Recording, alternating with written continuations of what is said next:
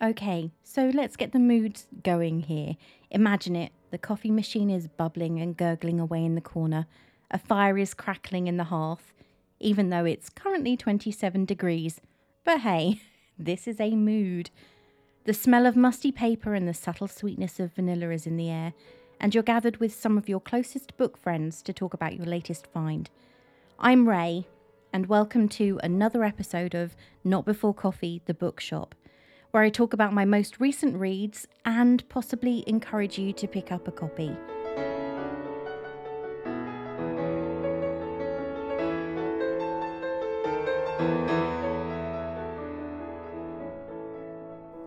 This week I'm actually returning to an oldie but a goodie as I tell you all about a book that I read for the first time a few years ago. It's been made into a film with a pretty popular cast, and in the scheme of things, I don't think that a book that was released in 2012 is actually that old. I have to be honest, when it first came out, I didn't even give it a second look. It was the book that pretty much every woman, and some men, to be fair, I spoke with about books was discussing. It was the book that at least 3 people in every train carriage on my daily commute, back when I could actually get on a train without freaking out, was reading, and it seemed to be everywhere. Some of you might be able to guess from those few clues alone, because this book was so popular it topped all the bestseller lists, and when it was finally made into a film, it made 10 times its $20 million budget. I'm not sure why, but it's not a film I'm actually rushing to see, despite it having been released in 2016.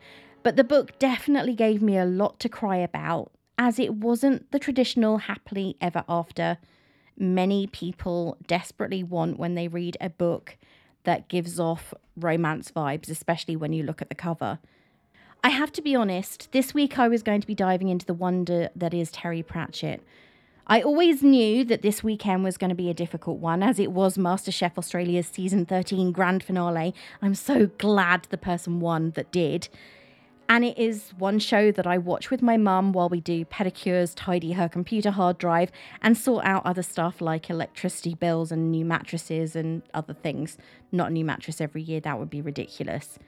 This week ended up being much more of a rush, as we only managed all of that before 1 p.m, but then headed off to my sister's for her mother-in-law's birthday, an event that is not normally celebrated to this extent. However, because of the amazing weather we've been having and the fact that she is having major heart surgery this coming week, it was observed with a massive buffet and a mini garden party, though we were exclusively just family. Cue me getting home on Saturday night at gone 9 p.m. and then realising there was no way on earth that I was going to get in a chance to read the last 8 chapters of my Covenant read. And here I am with a mishmash of an episode in which I will be sort of talking about Jojo Moyes' biggest bestseller to date, 2012's Me Before You. Lou Clark knows lots of things. She knows how many footsteps there are between the bus stop and home. She knows she likes working in the buttered bun tea shop. And she knows she might not love her boyfriend, Patrick. What Lou doesn't know is she's about to lose her job, or that knowing what's coming is what keeps her sane. Will Traynor knows his motorcycle accident took away his desire to live. He knows everything feels very small and rather joyless now, and he knows exactly how he's going to put a stop to that.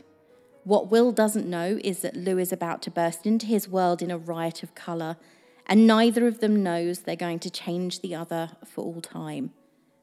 Almost 2 years ago, I talked about this very book on another podcast, and my co-host and I agreed to disagree when she stated that not only did she dislike the fact that the book was written in first person, but her biggest issue with it was the fact she couldn't identify with the main character through whose eyes we were experiencing the story.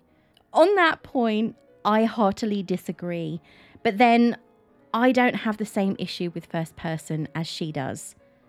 Personally, I don't think of Me Before You as a romantic novel. I see it as a beautiful story of a deep friendship that changes the lives of 2 people in ways that cannot be explained away in a single epilogue, though I do believe that the 2 sequels which followed were completely unnecessary.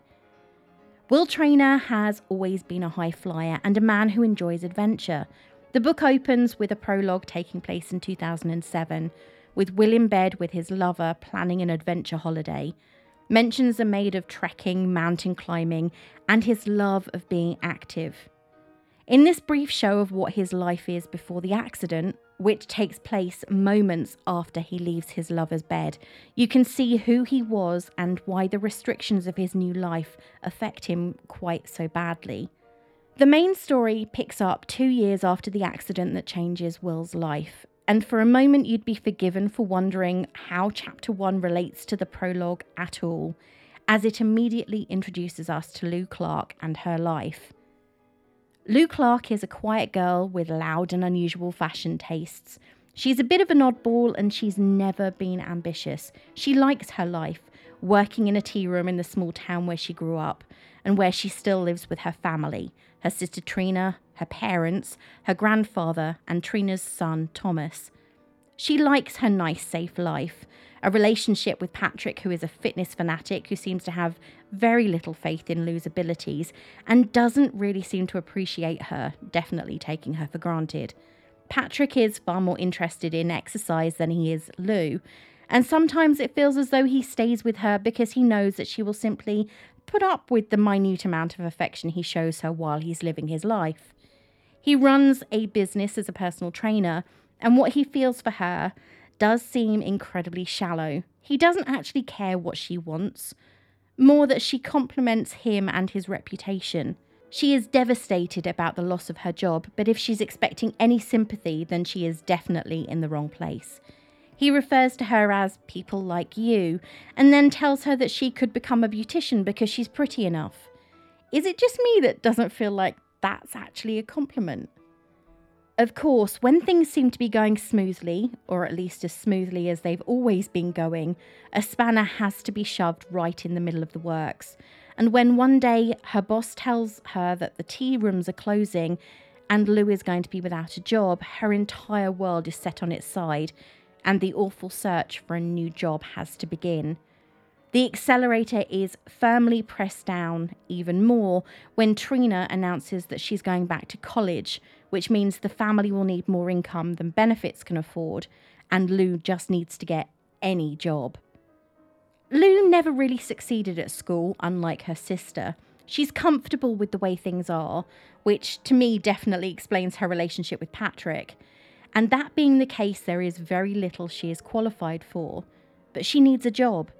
Pickings are thin, and that is how she winds up interviewing for the role as carer for Will Traynor, who is angry at everything, especially the world.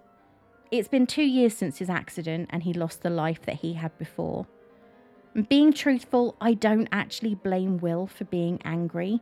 He was active, energetic, had a busy life, was successful and driven. He had a girlfriend, a great job, and more importantly, when it comes to a comparison with his current existence, he was independent. He made his own decisions and didn't depend on the kindness and energy of others to get what he wanted and where he needed to be. Having lived in the big city and travelled around the world for his work, returning to the family home in Stortford, where he is now dependent on the time of others to do even the most basic of tasks, is even more of a shock to the system. He has a very patient medical assistant in Nathan, and the constant guilt of his mother pressing down on him is not the sort of thing that anyone could cope with easily. It's obvious that his whole family, his mum, his dad, and his sister Georgina, really care for him, and it is their hope that Lou's cheery disposition will rub off on Will and make him change his mind about a decision they disagree with. They want him to live, even though the life he has is not one he feels he is able to cope with. Will is resistant to change, and that's definitely very, very apparent. He is abrasive, and his attitude is enough to convince Lou that not only doesn't he like her, but she's not welcome in his life. However, as time goes on, he realises that she has more to offer. She is bubbly and bright, but she has depth. She's not all that she appears to be on the surface. In some ways, I'd compare this to Pygmalion and Galatea. Maybe? What do you think?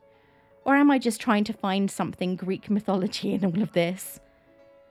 The title, Me Before You, doesn't really come into play so much before the very end of the book. And whether you've seen the film, read the summary on the amazingly useful site themoviespoiler.com, or you've actually read the book, you know how this story ends.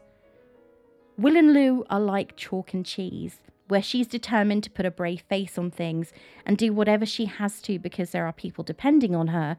Will is determined to go his own way. He knows his own mind, and because he believes his thoughts are the only thing he has control over, he's riding roughshod over everyone else's feelings. He may have changed his pursuits because he had no choice, but that doesn't mean he has changed his mindset. He misses who he was and doesn't want to adapt to what he has been given. Throughout the book, I got this feeling that he really does care for his family. They are the only people who are still there, the ones who take the abuse he flings at them because of his frustration, though Lou does get added into the mix and he tries to push her away as well. But his acerbic nature is a front so that he can keep them far enough away that they don't derail his plans for his future. His demeanour does change slightly throughout the book, especially after his girlfriend visits with one of his friends from his old work to let him know that they are engaged to be married. It's as though doors are shutting on his past quicker than new doors can open. But he accepts the news with as much grace as anyone can given the situation, and even attends Rupert and Alicia's wedding. But all of these new experiences do not change Will's plans. He had them and he has no intention of changing them. It could be said that he is humouring his parents, but he has made his decision, and as with every other element of his life before the events that changed it, he has taken control. Whatever else happens, this is his decision to make. It's at this point where many people seem to have a huge issue. In fact, several reviews are very angry about Will's choices, about the ending and how it's not romantic. Notice, right at the beginning, I specifically stated I don't think this is a love story. I think that it's a tale of friendship and self-discovery. The fact that Lou develops feelings for Will and he for her in return aside, this is not their love story. Through Lou, Will discovers that he can offer someone a wider view of the world, help them to dream big and achieve bigger.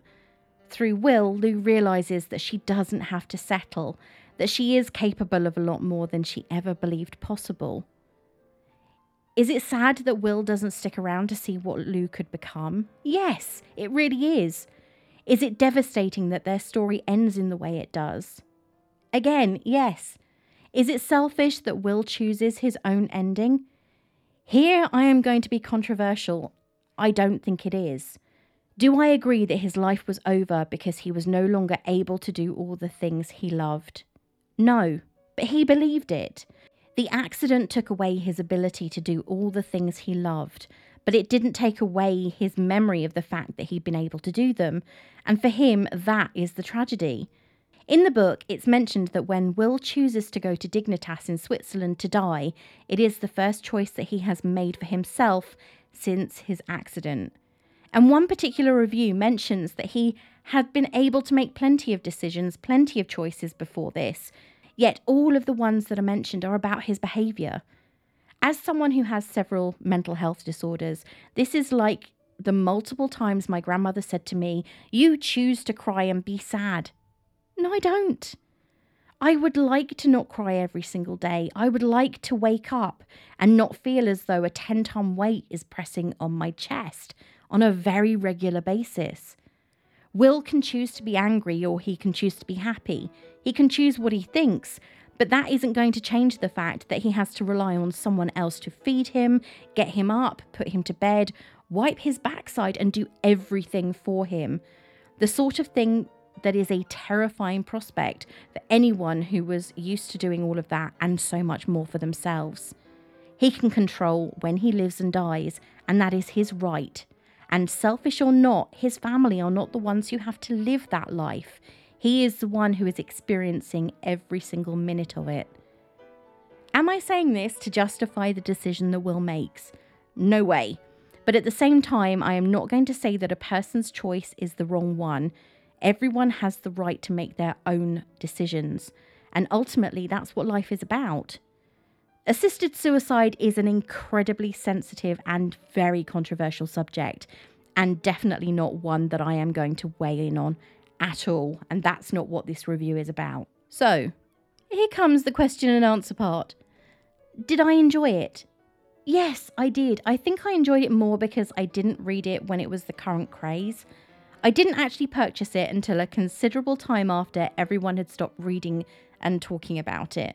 It was a popular book club choice, and it seemed like every other person had a copy in their bag and was reading it on the train.